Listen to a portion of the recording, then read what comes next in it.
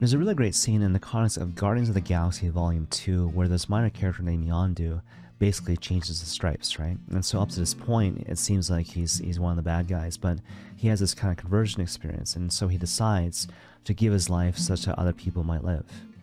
And what's interesting is that one of the Guardians of the Galaxy tries to talk him out of it. He says to him in response, "You gotta let me do this," right? And so the whole idea is that I've done a lot of bad things in my life, and here's a moment where I can do some good, and you can't rob me of this opportunity. And so it goes with us, right? And so if you think about it, there are many times throughout the course of our lives where, in a certain sense, it'd be easier for us to kind of do it ourselves.